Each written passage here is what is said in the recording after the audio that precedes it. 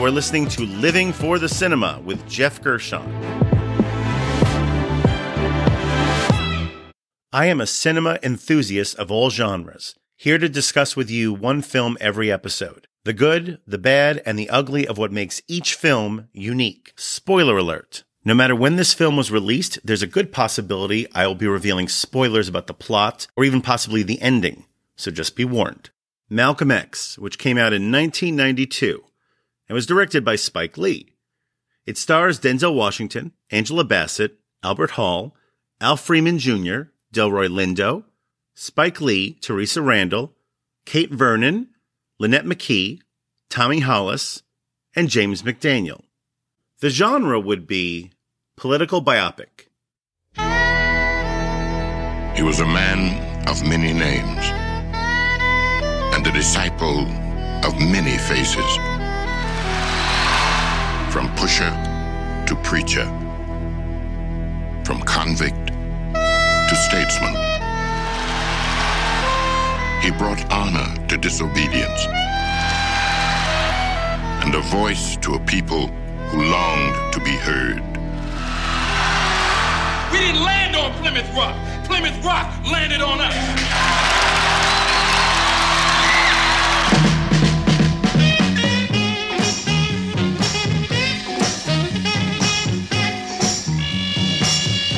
Award winner Denzel Washington's most electrifying performance.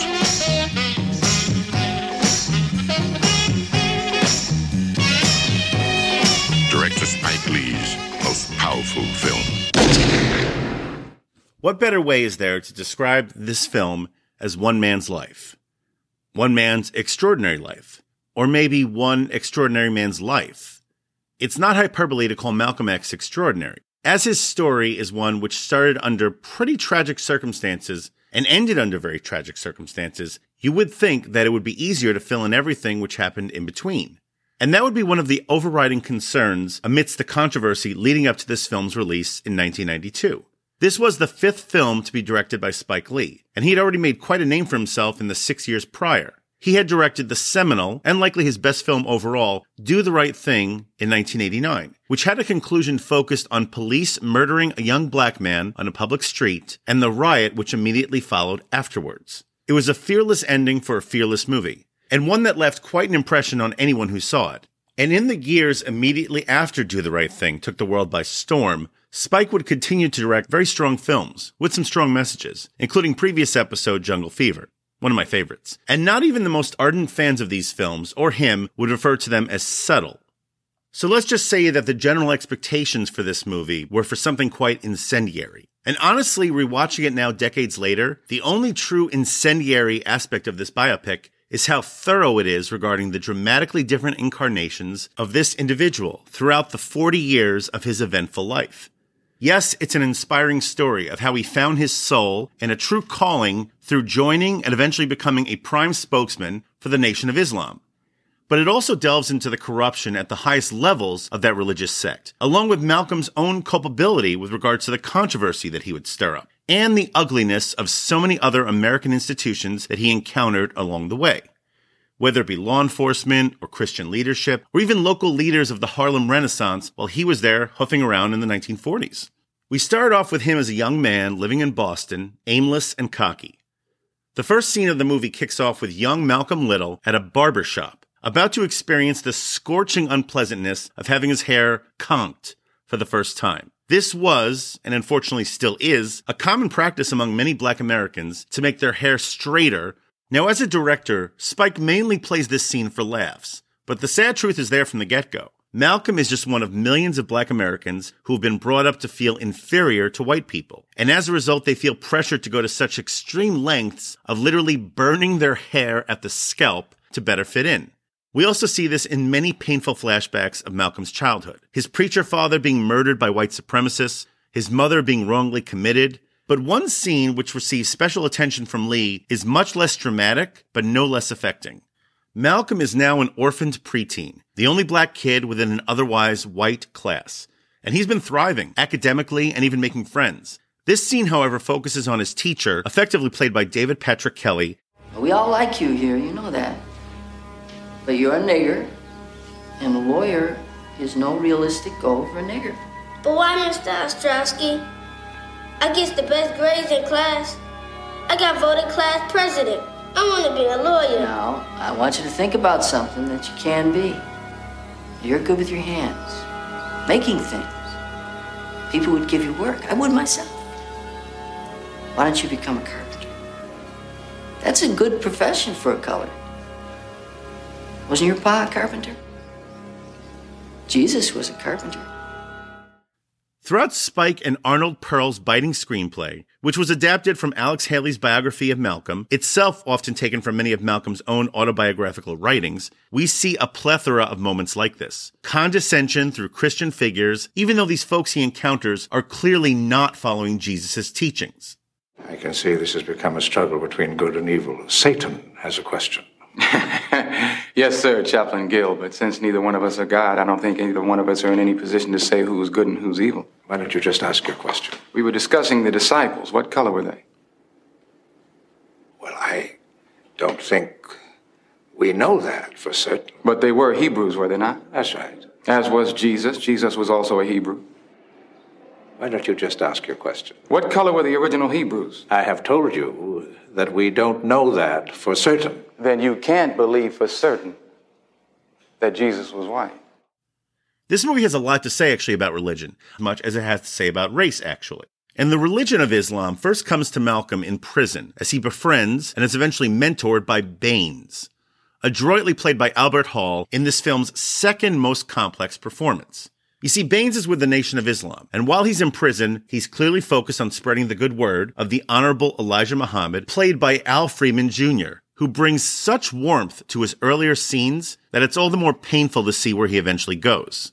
I have come to give you something which can never be taken away from you. I bring to you a sense of your own worth. The word of one human being, the knowledge of self. Hall shares one astounding scene with Washington after their characters meet, where he enlightens Malcolm with some hard truths about the dictionary meanings of the words black and white. And there's others. Black male, black ball, black guard. Yeah, well, there's some more, right? Let's look up white. Read. White. Of the color of pure snow, reflecting all the rays of the spectrum. The opposite of black. Free from spot or blemish. Innocent. Pure. Huh. Ain't this something? Without evil intent. And it's also here where we really start to see Denzel shine, playing someone with a fierce chip on his shoulder. But he's also finding better ways now to articulate what he's feeling. And he becomes the charismatic, challenging voice that we eventually know as Malcolm X. And once he's out of prison, he humbly joins up with Elijah Muhammad, and we then start to see him speaking in public, on soapboxes around street corners, wearing those all-important brow-line glasses. Yeah, you know the ones. They've become so iconic, these glasses, I'd actually only known them as, quote, Malcolm X glasses for decades after first seeing this. And Denzel not only wears them well, but he utterly dominates the screen during these sequences. Why, you can't even get drugs in Harlem without the white man's permission. You can't get prostitution in Harlem without the white man's permission. You can't get gambling in Harlem without the white man's permission. Every time you break the seal on that liquor bottle, that's a government seal you're breaking. Oh, I say it, I say it again, you've been had. You've been took. You've been hoodwinked, bamboozled, led astray, run amok. This is what he does.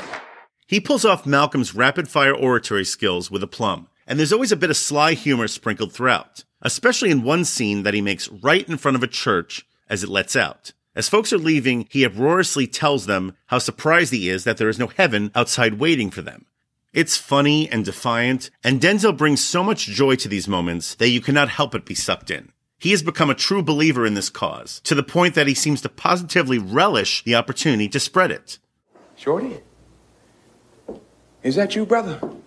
Praise be to Allah. Now, this is exactly what I'm talking about, the slave mentality, the slave mind. This brother and I, we had the slave mind. We used to rob together. We used to sleep with white women. We went to prison together.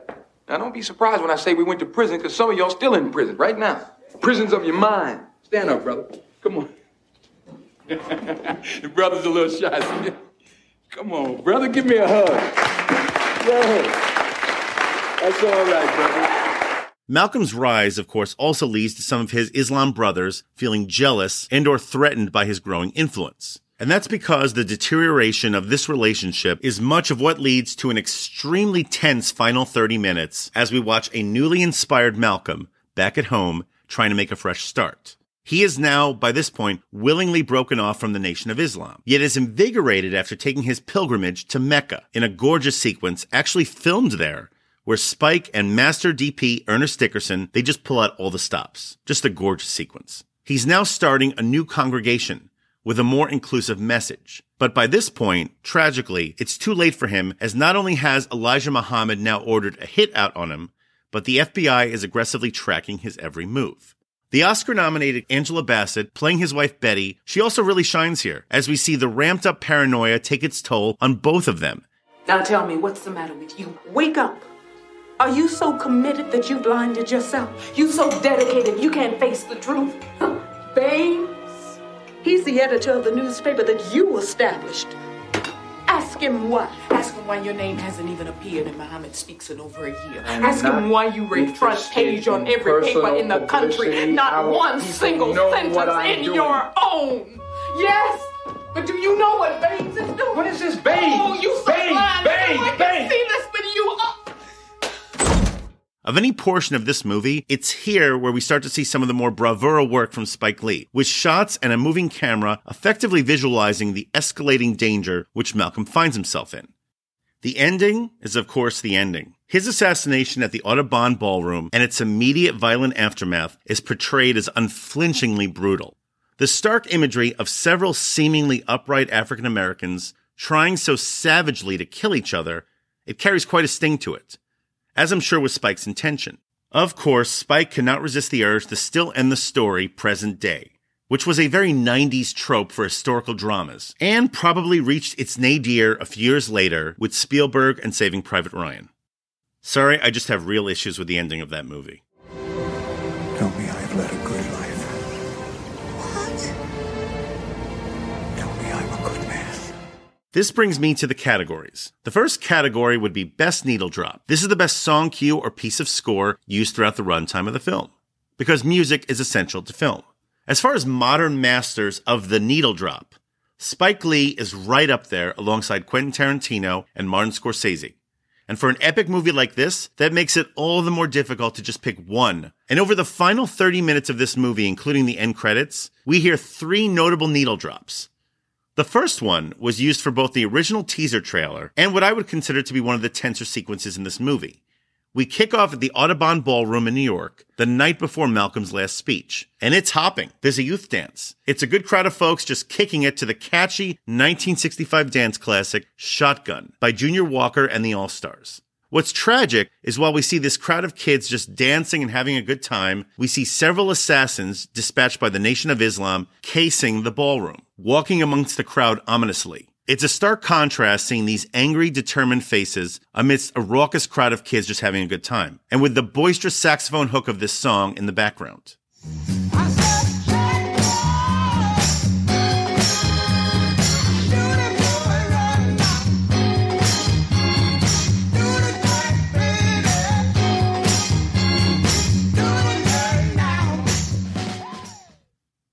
Then for the very next scene, actually, we cut to the next day, and we follow Malcolm's final walk to the Audubon. This even leads to Spike's one use of his signature double dolly shot as the camera is directed right at Malcolm, facing front, walking towards what would be his final appearance.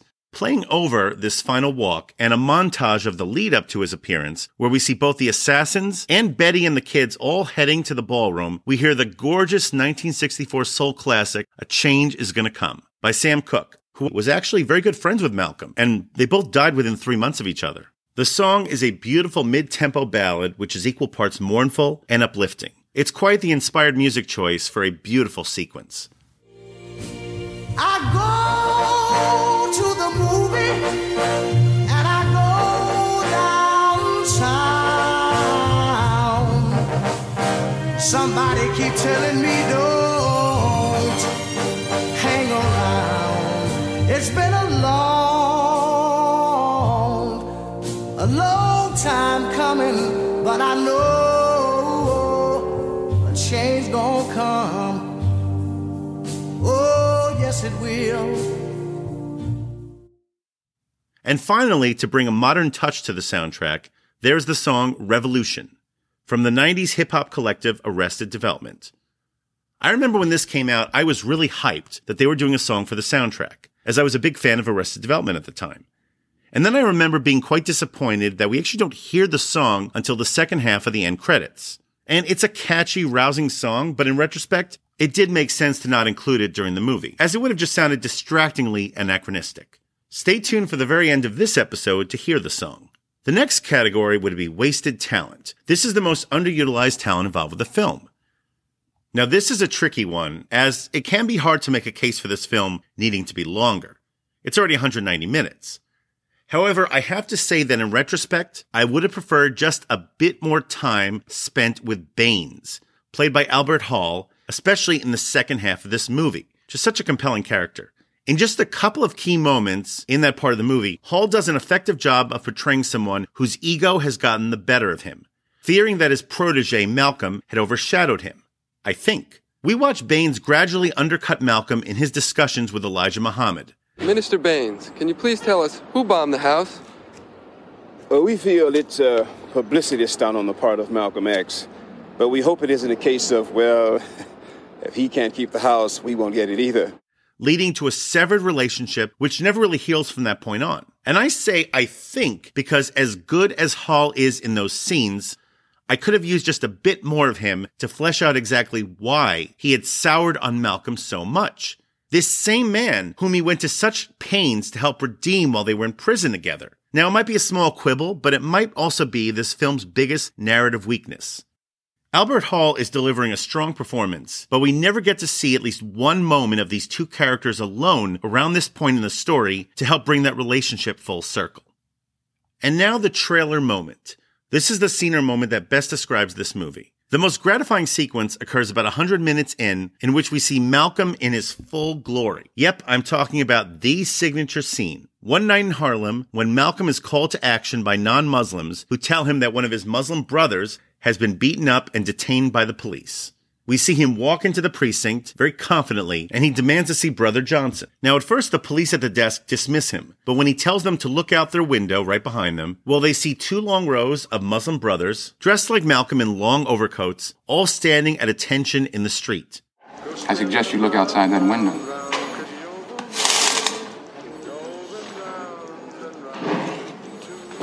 Jimmy, come here a second. Yes, we intend to see Brother Johnson. Who the hell are they supposed to be? They're brothers of Brother Johnson.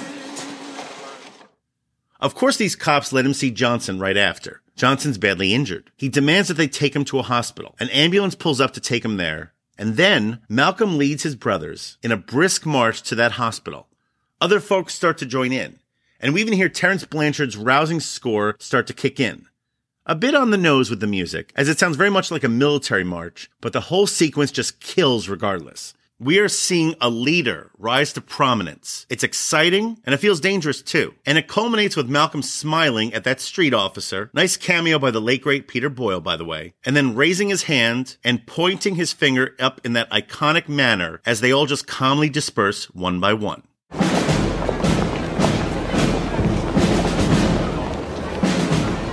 That's too much power for one man to have.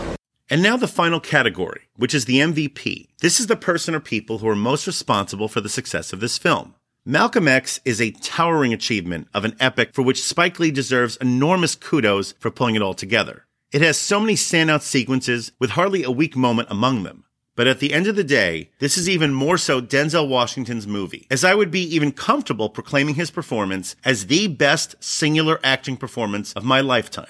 He inhabits this role at both the proudest and the least flattering moments. Those early scenes of young Malcolm, just cluelessly hoofing around Harlem, looking all wide-eyed, they're critical to this story. And by the time of filming, Denzel was already 37 years old. But no matter, because he just sells the hell out of this stage of Malcolm's life with a looser posture and more open facial expressions. It makes his evolution into a serious, commanding activist who's always upright that much more impressive. For recreating an extraordinary life in the most thorough and engaging manner possible, Denzel Washington is your MVP. Again, if I hadn't done the play and hadn't got the response, I might have felt that way. Fair enough. I knew I could play the part. Yeah. I had the glasses. And because it was Spike, I had the freedom to fail, to try anything. I would put speeches together. They just kept loading the cameras. I kept talking. I talked anything. White shoes. Oh, that's the black man is trying to get on top of the white man. And he tries to muzzle us with those socks. That's the black man that he's strangling from every side. So it's our job to turn that white man, you know. You could just go on and on and on. So you could, I would learn all of his speeches and just go. Wow. And Spike would just kept loading the camera. My rating for Malcolm X would be 5 stars out of 5.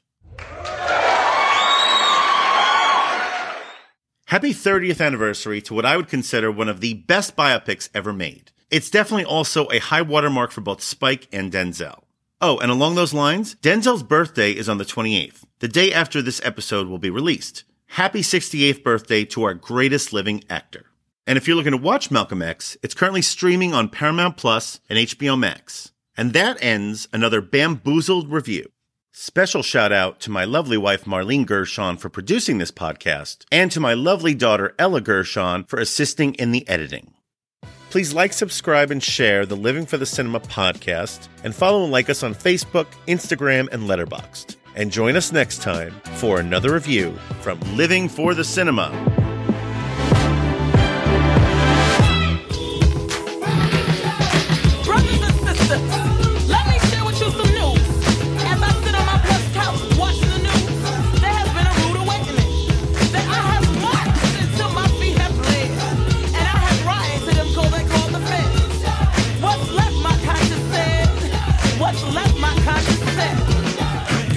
I look out my window, I see the little ones playing amongst each other with the water guns in pure poverty.